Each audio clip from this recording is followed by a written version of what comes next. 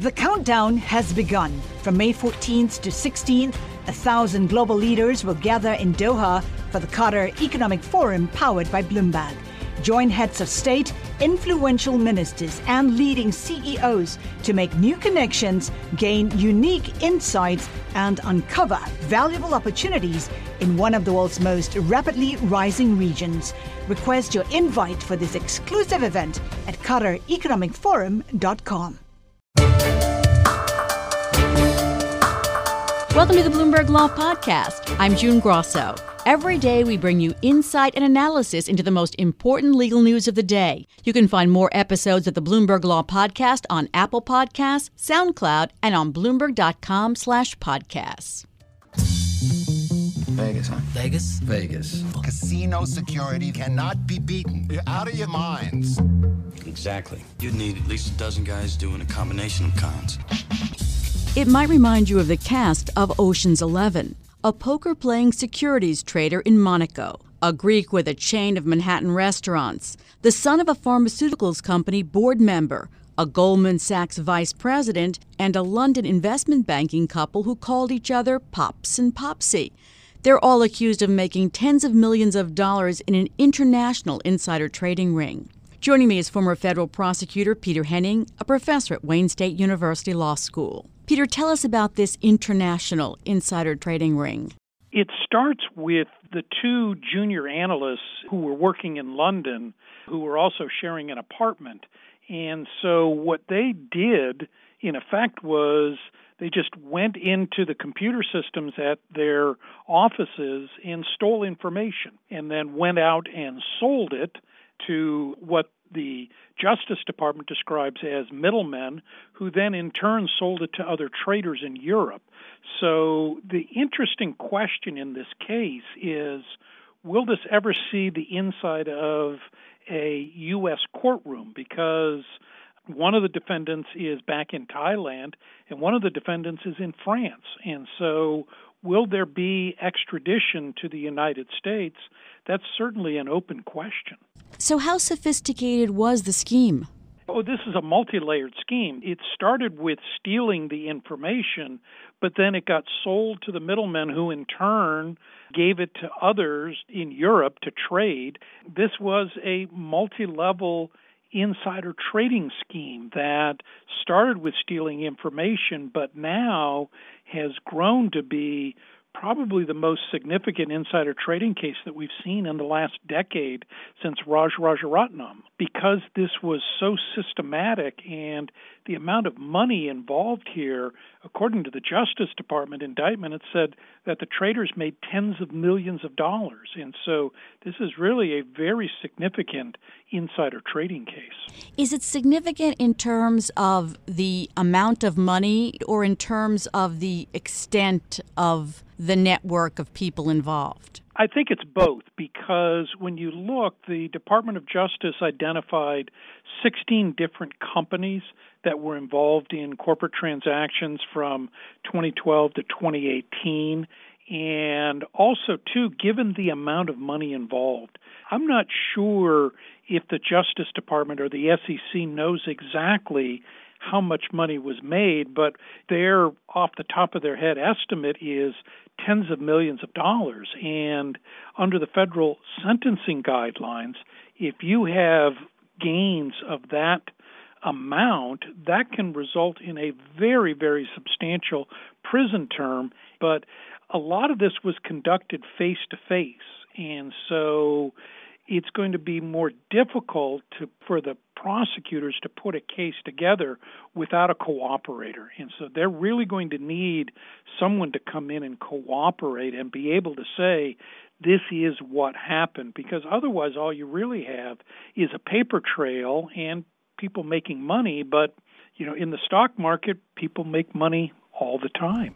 The countdown has begun. This May, 1,000 global leaders will gather in Doha for the Qatar Economic Forum powered by Bloomberg, held in conjunction with our official partners, the Qatar Ministry of Commerce and Industry and Media City Qatar, and premier sponsor QNB. Join heads of state, influential ministers, and leading CEOs to make new connections and gain unique insights. Learn more at at QatarEconomicForum.com. A Goldman Sachs vice president is involved here, and this is the third allegation of insider trading in the last 18 months of someone at Goldman Sachs. Well, they're all separate cases, and what is interesting about them, and of course what is really the danger for Goldman Sachs, is the last thing they want to have happen is that people inside the firm are trading on inside information. The very reason why Goldman is retained is that it will maintain the confidentiality of information. So the case against Mr. Cohn involves a buyout of Buffalo Wild Wings, and he was able to give someone that information who made a great deal of money, and he got some cash in return, at least according to the indictment by the U.S. Attorney's Office. So really for Goldman, there is some reputational risk here that the last thing they want to have is a number of their people trading on inside information, because that damages not only their reputation, but also will firms rely on Goldman to maintain confidentiality. And so I really think for Goldman, they need to ensure that this doesn't happen again. 3 times in 18 months is quite a bit, even though the cases are unrelated. But there's always the concern that somehow information is leaking out. And we see that a lot. Information does leak, and people make very well-timed trades. But the last thing Goldman wants is that one of its people is the source of that inside information. Is it that Goldman is just not doing enough to make sure this kind of misconduct doesn't happen, or is that a problem that all the top-tier banks have?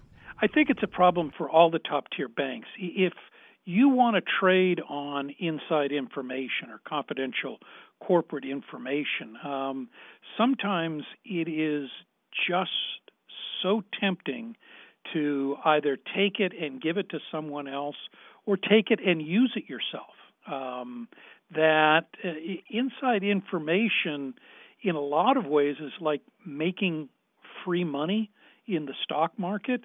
You don't know who's on the other side of your trade, but in a lot of ways it's easy money. But at some point in time, the SEC is going to notice and the federal prosecutors are going to notice, and you're running a risk of not only blowing your entire career, but you could spend 2, 3, 4, 5 years in a federal correctional institution, and no one wants to go to prison. And so the real risk here is that it's so tempting, but you have to be able to resist it. And I'm sure Goldman and the other leading investment banks would love to tell their people, don't do this, but can you stop someone from taking inside information?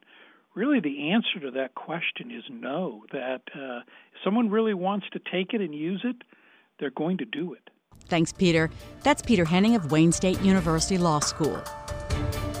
Thanks for listening to the Bloomberg Law Podcast. You can subscribe and listen to the show on Apple Podcasts, SoundCloud, and on Bloomberg.com/podcast. I'm June Grosso. This is Bloomberg.